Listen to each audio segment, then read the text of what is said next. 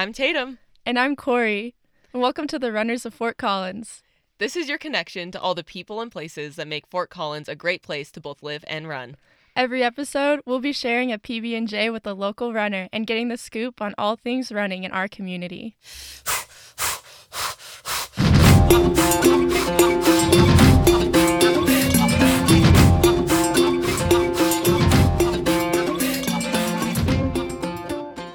So Tatum and I are really excited for the interview we have for you guys today.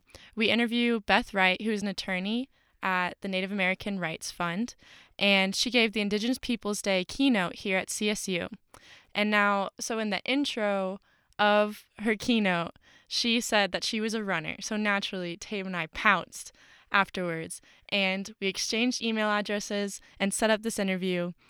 We did it virtually, so please forgive some of the sound weirdness. But it's a really exciting interview. So real quick before we get started, here's just a little bit about Beth and about our interview with her. So Beth is from the Pueblos, Taos, and Laguna. And in this interview, we talk about, how Beth uses running as a form of advocacy, as well as the long history of running in Indigenous communities. And we also hear a little bit about her experiences with prayer runs. But I'll let you hear all that from Beth. So usually we start our podcast by having a peanut butter and jelly sandwich with our guest, but since this is a virtual version, that was kind of, for some reason, that became the theme of our podcast. Tatum and I just eat PB&Js all the time, especially when we're hiking or something.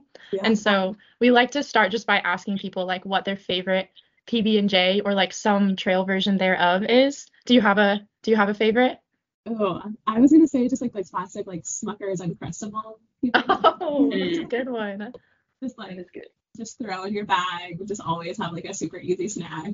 I think they even make a health food one now. It's no organic peanut butter, gluten-free bread. So that would probably be up my alley.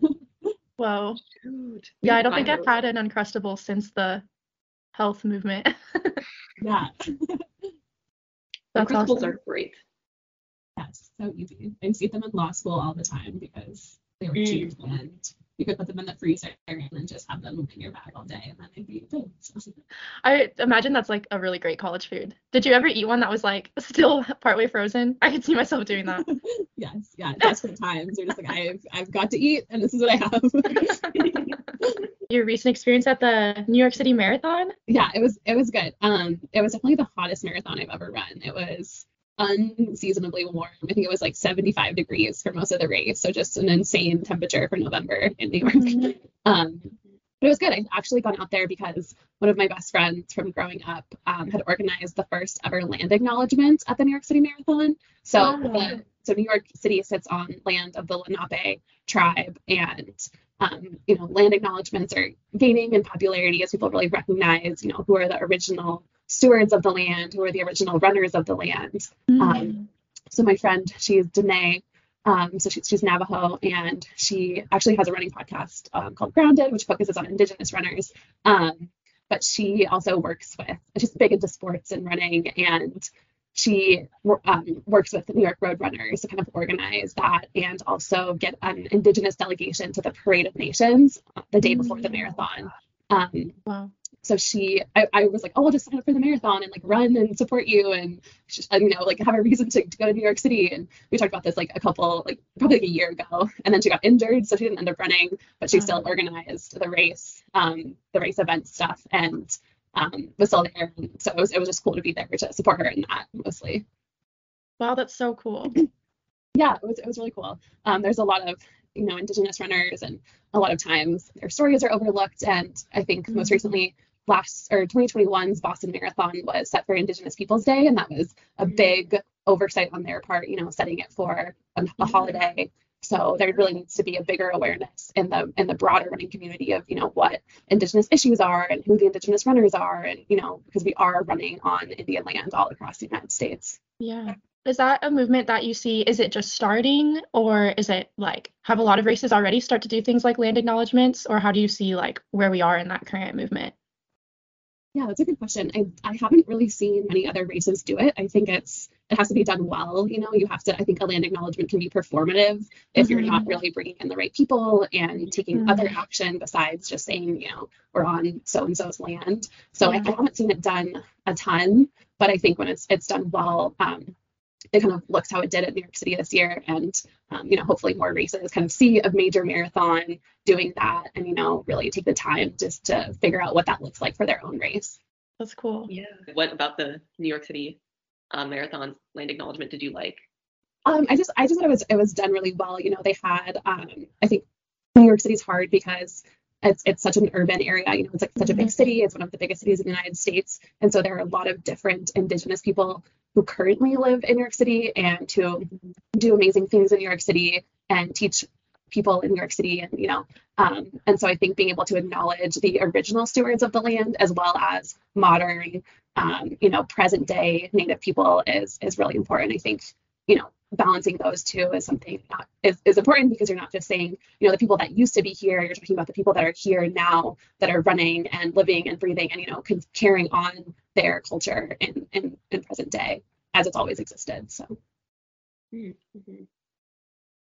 Yeah, that's so interesting. I feel like I never thought about that, but it seems like thinking about United States history, it's like, of course, the people who once were in like the area that New York City is now in is not going to be the same Indigenous population that's there now. I never thought about that. That's interesting.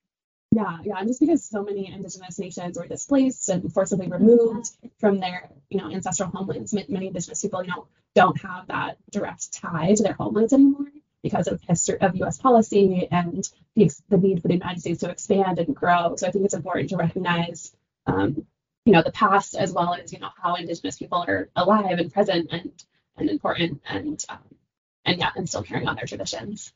Yeah, it's cool to see like something as big as New York City Marathon, making steps in the direction of recognizing Indigenous people how they should, and like hopefully that's something that grows in the running community.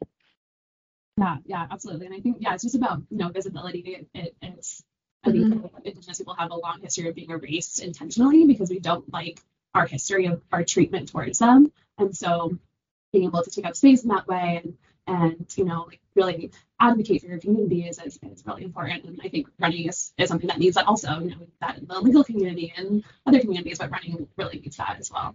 Yeah. How do you personally engage in activism through running or otherwise, connect with your Indigenous heritage? Yeah, I think I like to say that, running was like the original form of advocacy. I think running is, especially for Native people, the original type of resistance. And we've had to use other types of resistance, like legal resistance, legal advocacy, but running was really what Indigenous people used from the beginning. So I think there's so many prayer runs that are going on. So there's so many sacred sites in the United States that are being destroyed by oil and gas drilling and mining and just a disregard for the sacredness of the site. And so a lot of tribal nations organize or tribal communities organize prayer runs to kind of gain larger public awareness of what's happening to the issue. So there's a sacred site called Chaco Canyon, which is in New Mexico, and it's the one of the ancestral sites of the Pueblo people and the Hopi and the Navajo. And so there was a recent prayer run from central New Mexico up to Chaco Canyon. And so I did that with some other people to kind of, show that, we're still out here, we're still using the land, we're still willing to, put our bodies on the land to protect our sacred sites. And I think that's still one of the best ways that we can be advocates for our community is, showing up and being present in community with other community members who care about those sites and care about other people in our communities, and just, the importance of showing people that we're willing to run 200 miles in the middle of a desert to show how important that land is and how important that land has always been. So yeah, I think just doing stuff like that. There's so many different types of prayer runs to protect sacred sites. So participating in that really shows the community that you're just willing to be there for everyone and be there with everyone as well. That's amazing. Yeah, that's beautiful. And I apologies if you said this already, but did you participate in this prayer run in the Chaco Canyon, you said? Okay. Yeah. So it was right when I was moving from Seattle to Denver for my current job at North, and I had like 2 days to move, but the prayer run was like day 2 of the move, and I was like, oh, I just like have to like get down to New Mexico. So I like drove from Seattle to New Mexico in one day, and then like ran up. What? Yeah, to Taco the second day, then like went back and got my car, and then drove back to Denver. It was like it was like a nuts, like I was like, I'm way too old to be doing this, and like, but it was, it was just it was just important to be there. And one of my good friends who is the executive director of this organization called Wings of America, which focuses on running in Indigenous communities and what that looks like and the importance of running to Indigenous youth. He helped organize that, and so it was important for me to show up for him as well. So wow, that's respect. The driving before running something like that. I had all my plants in my car too because I was moving, so I like killed every single plant I had. I was just like, I was like, we're gonna camp in the desert, and you guys are gonna freeze, and then you're gonna be really fine during the day. But yeah, it's okay. Some sacrificed for a worthy cause. Yeah. So you said it was a 200-mile run. Was it like completed as a team? Like you guys each did sections, or how did that work? Yeah. So it was more of just it wasn't like a race or anything. It was just sort of like running from spot to spot, and we stayed in different community members' land and homes, and just got to be out there with everyone. But yeah, we didn't all run 200 miles. It was kind of like a staggered, like one van would meet the next van, or someone would run more if they were able to, or we'd all run together at certain points. One thing that's really scary is out there's a ton of oil and gas drilling, and in Indigenous communities where there's more oil and gas drilling, there's higher rates of missing and murdered Indigenous women because of the types of people that come to work on oil and gas in oil and gas spaces. And so, sort of running out there and thinking about how the oil and gas drills are really, harming the land, and as well, and also how the people who come to work for oil and gas drilling harm the community members who take care of the land, is sort of like a scary thing to be out there running by yourself. So when we would run in those areas, we'd sort of run together and run in a big group to kind of show that we're there with other people, and show the solidarity of being together and running together. The people you were running with, did you know them beforehand, or did you meet them as you were running through the Chaco region? Some we knew, and then some, that I just met there. I think there's a certain group of people who kind of run these types of runs all over, and so you see them over and over again. And then some new people who just like heard about it on social media, who were like, well, I have an afternoon to come out and run with everyone, so I'll show up for the afternoon or the morning. And my best friend from college, who's like from like rural Pennsylvania and has never been like on a reservation before, she was helping me move, so she came down and ran with me, and so she got to meet everyone and see what it was like to be out there. So I had people that I've known and run with a lot, and then people that I haven't met before, but who I share the same sort of values with, who just wanted to be out there as well. That's really cool. Yeah. So for this prayer run, you said it was organized by a certain agency, by your friend? Yeah. So I think it was organized by a couple different groups. There's the organization that I had mentioned, which was Wings of America, and they're a nonprofit based out of Santa Fe, New Mexico.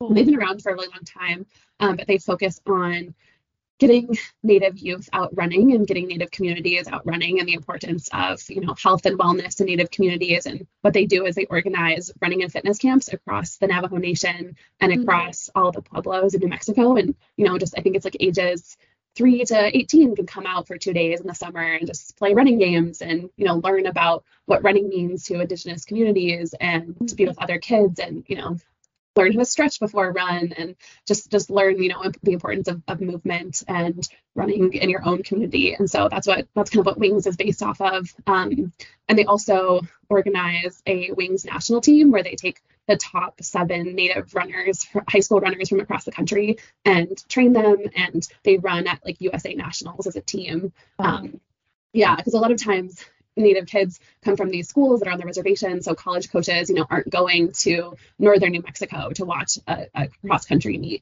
So this is like a way for Native kids to train with other Native students and race in a big college like race, and get to talk to other Native kids who are interested in running in college, and just kind of expose them to that.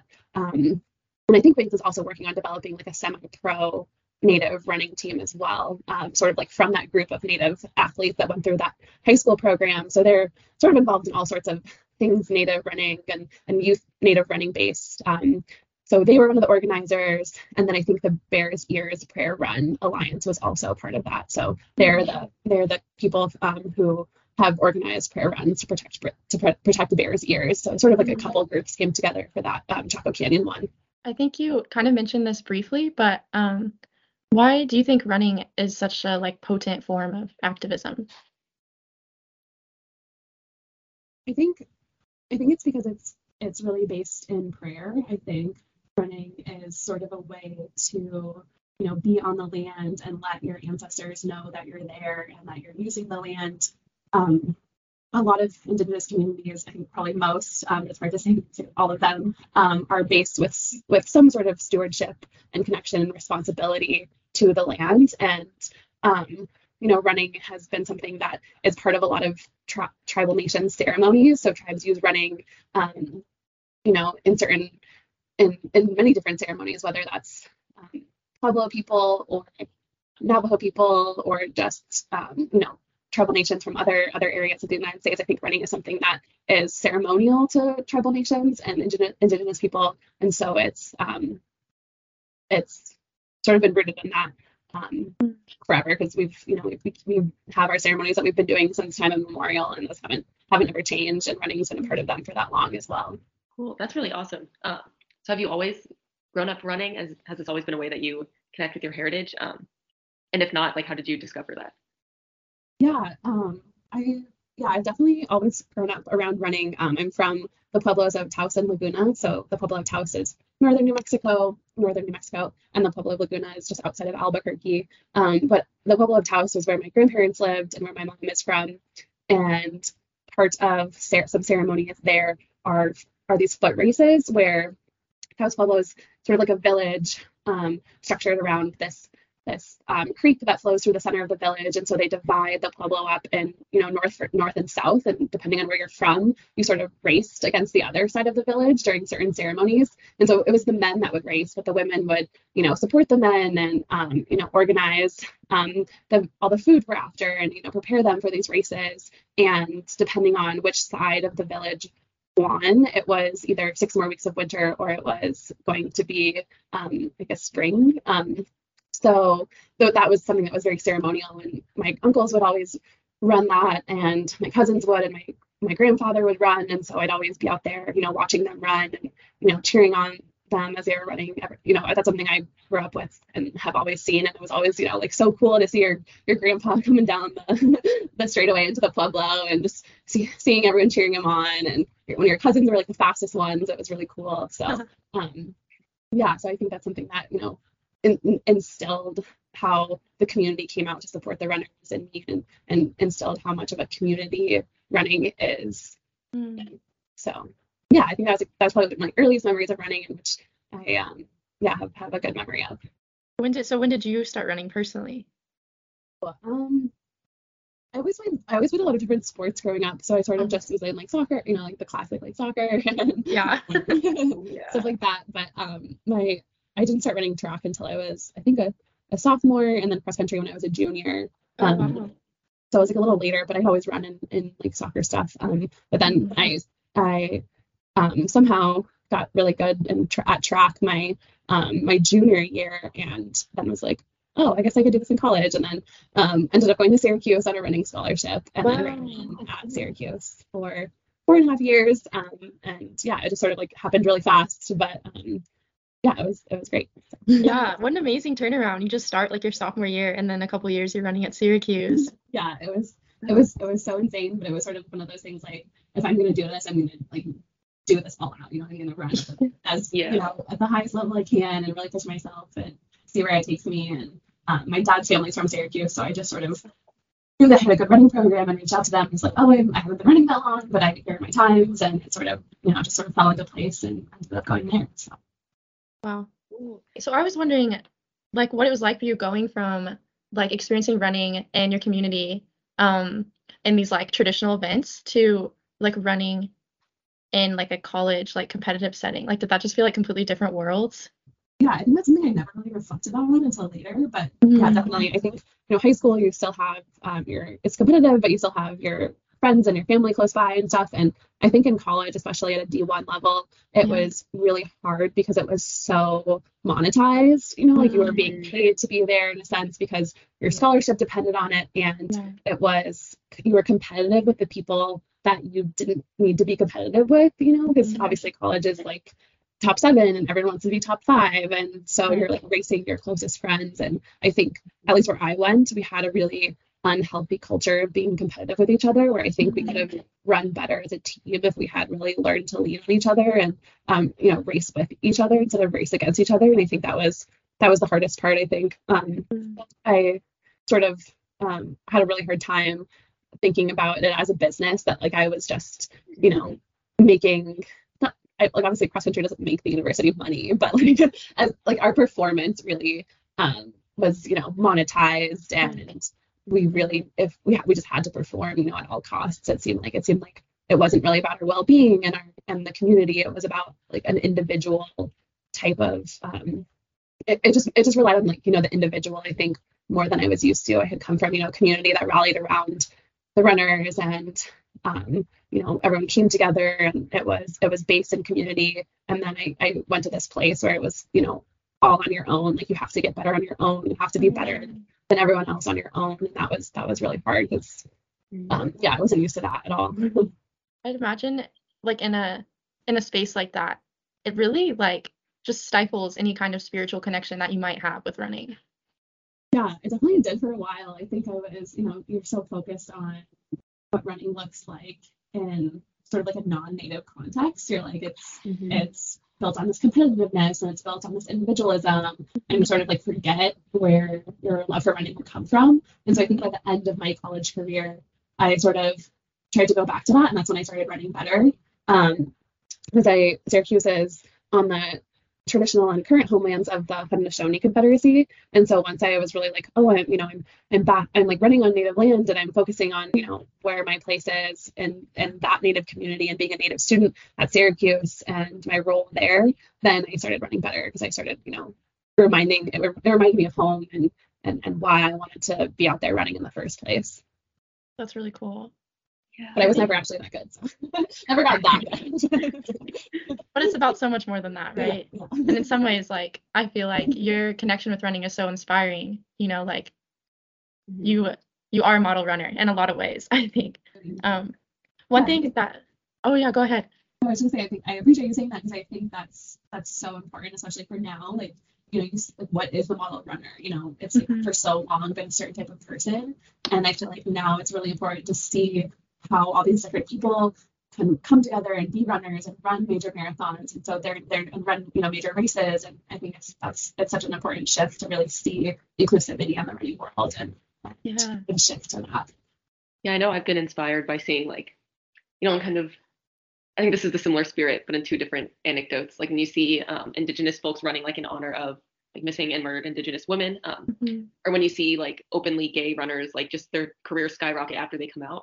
And I feel like in both of those cases, maybe it doesn't need to all be performance based, but I feel like if you just like really can connect with like who you are and where you come from, that will like make your relationship with running a lot healthier, and like you can do a lot more good for other people. And yeah, I feel like you mentioned, Beth, it's been really beautiful to see the running world become like more accepting.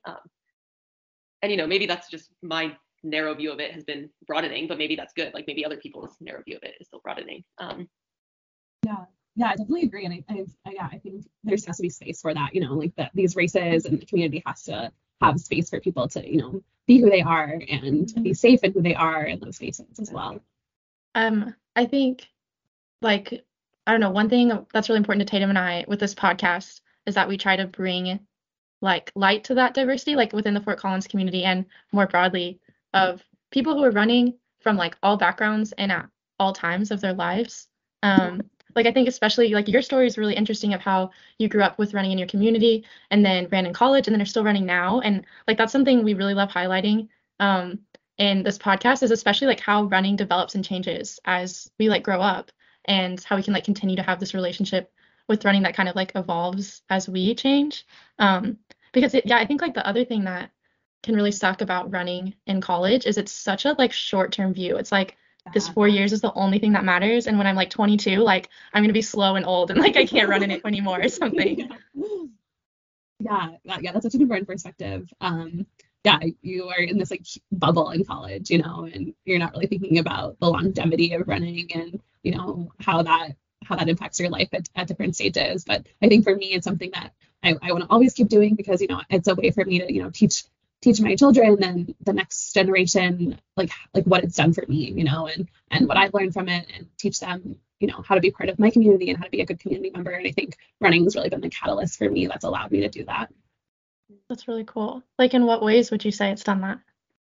I think it's just brought me to so many different spaces. I think it's something that you can really connect with so many people about, because everyone's in some sort of race, or everyone's run for something at some point, it seems like. And so being able to share that with other people, or like just show up at a prayer run, or be counted on in that way, and especially for me, just teaching what advocacy looks like in other ways besides. I'm always looking for what advocacy looks like in other ways besides legal advocacy, because I don't want to be defined by just being an attorney and just my job. I want to be an advocate for my community in as many ways as possible. And I think being able to show other people and show my community that advocacy looks so different depending on who you are and what you are advocating for. And I think it's important that people know all the strengths that they bring and how that can support their communities in different ways as well. Yeah. So what are some of your favorite, are you in like Denver proper right now? Yeah, there's like a state park that's 20 minutes outside of Denver that has some really nice trails. That's not just paved trails. So I've been running there because I'm all about convenience too. Like I have things to do. I like to get my run done with, and it makes me a better person if I run. But I'm not trying to be out there all day. So yeah, definitely. Yeah. What do you think about like running on trails versus running like in college? Like Tatum and I would like make fun of ourselves in college a lot because you end up running cross country races on like golf courses that are like super manicured, like so controlled, and you do like 5 laps around this golf course because you want it to be like as flat as possible so people can like PR. I was wondering, I don't know, like I feel like when we started running on trails, it became so much more connected to the land. Like you're not in a super controlled space anymore. You're like actually out there in an environment, like kind of like negotiating with it in a way. And I was just wondering like what your experience was with that kind of transition. Yeah, I know, I totally agree. I came from New Mexico and it would be like sand dunes running, like cutting through like weedy sand in some areas. And then I got to New York and I was like, oh, people are running golf courses. It makes it so much easier. And there's grass here too. Yeah, but we actually had a ton of trails in Syracuse, which is really nice. And I think that's what made me, go back to being grateful for running in a more land-based, community-based area, because I got to run on trails, and I got to run in sort of these, industrial or undeveloped places. But yeah, I think it's hard. I think one thing what that question made me think of is sort of like accessibility. I think people always say like, oh, all you need to run is like a pair of running shoes, and it's so easy, anyone can be a runner. But that's actually like obviously not true. Like depending on where you live, like do you have a trail by your house? Like do you live in a city that you feel safe running in, that you can step out the door running? So I think rethinking what accessibility means in running is really important as well, and making sure that it's something that's accessible for all people is important. But yeah, we're lucky to live in Colorado where we can access so many trails. But I think even then, like, you don't really see, people of color running on trails as much. It's sort of like sort of something where you go to a trail race and it's a lot of people who are white, and who have the money and the resources to do those trail races. So thinking about making trail running indigenous again is something that I think is really important as well. Yeah, it's such a shame that it's gone to that way, like knowing that there is such a deep history of running. And yeah, and I'm so grateful for like other movements. Like I think it was Mount Evans that was just renamed to its indigenous name, and so I think stuff like that makes running more accessible because it doesn't erase the original runners of the land. It makes people saying like, oh, I know this mountain, my community has always known this mountain, my community has always known this land, like it's okay for me to be out there. It's not the name of this person that destroyed my community or tried to erase my identity. It's this mountain that my community has always known and has always been like sacred to my community. So stuff like that is really important in running too, but it's sort of like this side thing that's like kind of important in another way. drinking a beer right now, which you guys can't see because I can figure out my camera. That's good. Sounds like a nice evening. So I'm wondering what your like future goals look like for running. Like running in the New York City Marathon is amazing. Are you gonna try and run more like marathons like that one? Oh yeah, I don't know. I think yeah, I think obviously being a college runner, like you feel like the transition is like running the marathon sort of. I feel like that's pretty common. I was like, well, now I run a marathon, and you're like, but why? So I feel like I've done that, and it's been great. I'm happy to run. I've got to run in these cool places and stuff like that. But I think running is just more, like I said, like social based for me now. I like I'm happy to sign up for a race with my friends.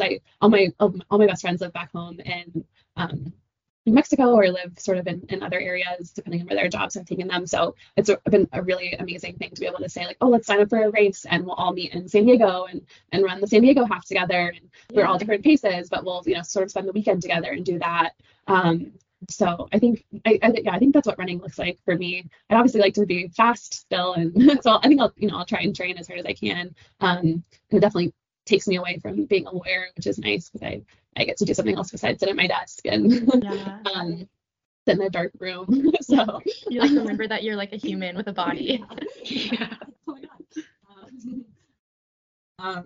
So I think just it's a great way for me to support my friends and see my friends run and see my friends reach their goals. And I think as well, like I'd love to keep doing these prayer runs. I think my law firm we write a lot of briefs and argue a lot of cases on behalf of sacred sites and sacred places and tribal sovereignty. And I think we can write as much as we want. We can show up in federal court, we can show up in state court, but it's so important for us to also be in our communities that we're advocating for. So I think I'd love to be present when these communities are organizing these community-based activities and runs and stuff, because it shows that we really are about what we say we're about. And so I'd love to be that sort of person who's based in my community, and I think that makes me a better advocate when I have to go to these sort of like foreign spaces that aren't traditional or don't respect our traditions, don't respect our culture, don't respect our sovereignty. And I think being able to go back to the community and go back to these traditional customs really like reminds you of why you're doing what you're doing and how to really advocate for your community as well. That's really amazing.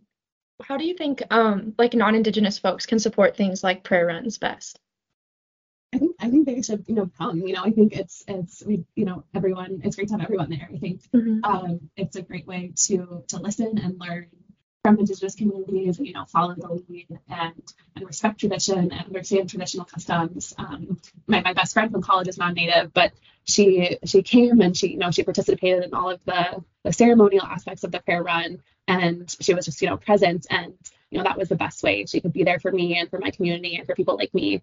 So I think showing up and like figuring out when these events are and these prayer runs are and seeing what you can contribute or what you can bring, or even just bringing yourself and a friend or something is definitely what matters. That's cool. I really like I want to emphasize what you said about like listening and being present. I feel like that's such an important practice that like a lot of people need maybe to learn how to do, but at the face of it isn't something that's that hard to do, to just be there and listen. Yeah, definitely. I think that you learn so much from just listening and not centering yourself and taking a step back. Definitely.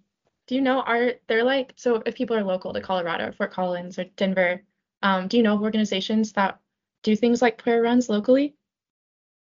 I don't know of any local prayer runs, but I think it's just or organizations that focus on that. But I think like following like the local, like native orgs in your area, like there's in Denver, there's the Denver Indian Family Resource Center and Spirit of the Sun, and just orgs that are for the communities, for Indigenous communities in your area, and just kind of like keeping an eye on what they're doing and showing up to some of those events, because I think a lot of times they organize different events that I'm going to be running that are community based, and just being connected that way just like kind of gives you an idea of what's happening.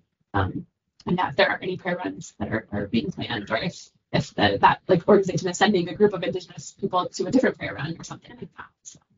Are there any other organizations or anything that you want to give a shout out to? Yeah, definitely my law firm, the Native American Rights Fund. We're the oldest nonprofit Indigenous law firm in the country, and we do everything from Indian Child Welfare Act work to protection of sacred sites, to protecting tribal sovereignty. And it's just like the dream job. Every day I'm like, what am I doing that I got so lucky to do this work? And all the attorneys here are brilliant and just so devoted to, not only protecting tribal sovereignty, but asserting tribal sovereignty and advancing tribal sovereignty. And I'm really lucky to work for an organization like NARF. That's so cool. It's really important work. We're happy that you're doing it. And the last question we always want to ask people is just like, I don't know, how do you put it, Tatum? You want to say, why do you run? Was it why do you run? Yes. Why do I run? Well, there's two answers, so I can, sort of, stay healthy and be a better person, but also just to advocate for my community. I think that's why I'll run as long as I can, is to be there for my community and be there with my community.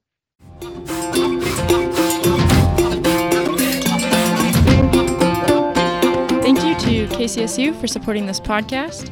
Thanks to the FOCO running community for being awesome, and to all of you, our listeners.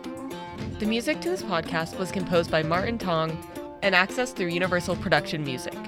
You can check out our podcast on the KCSU website, the KCSU app, and Spotify. Happy trails! Until next time.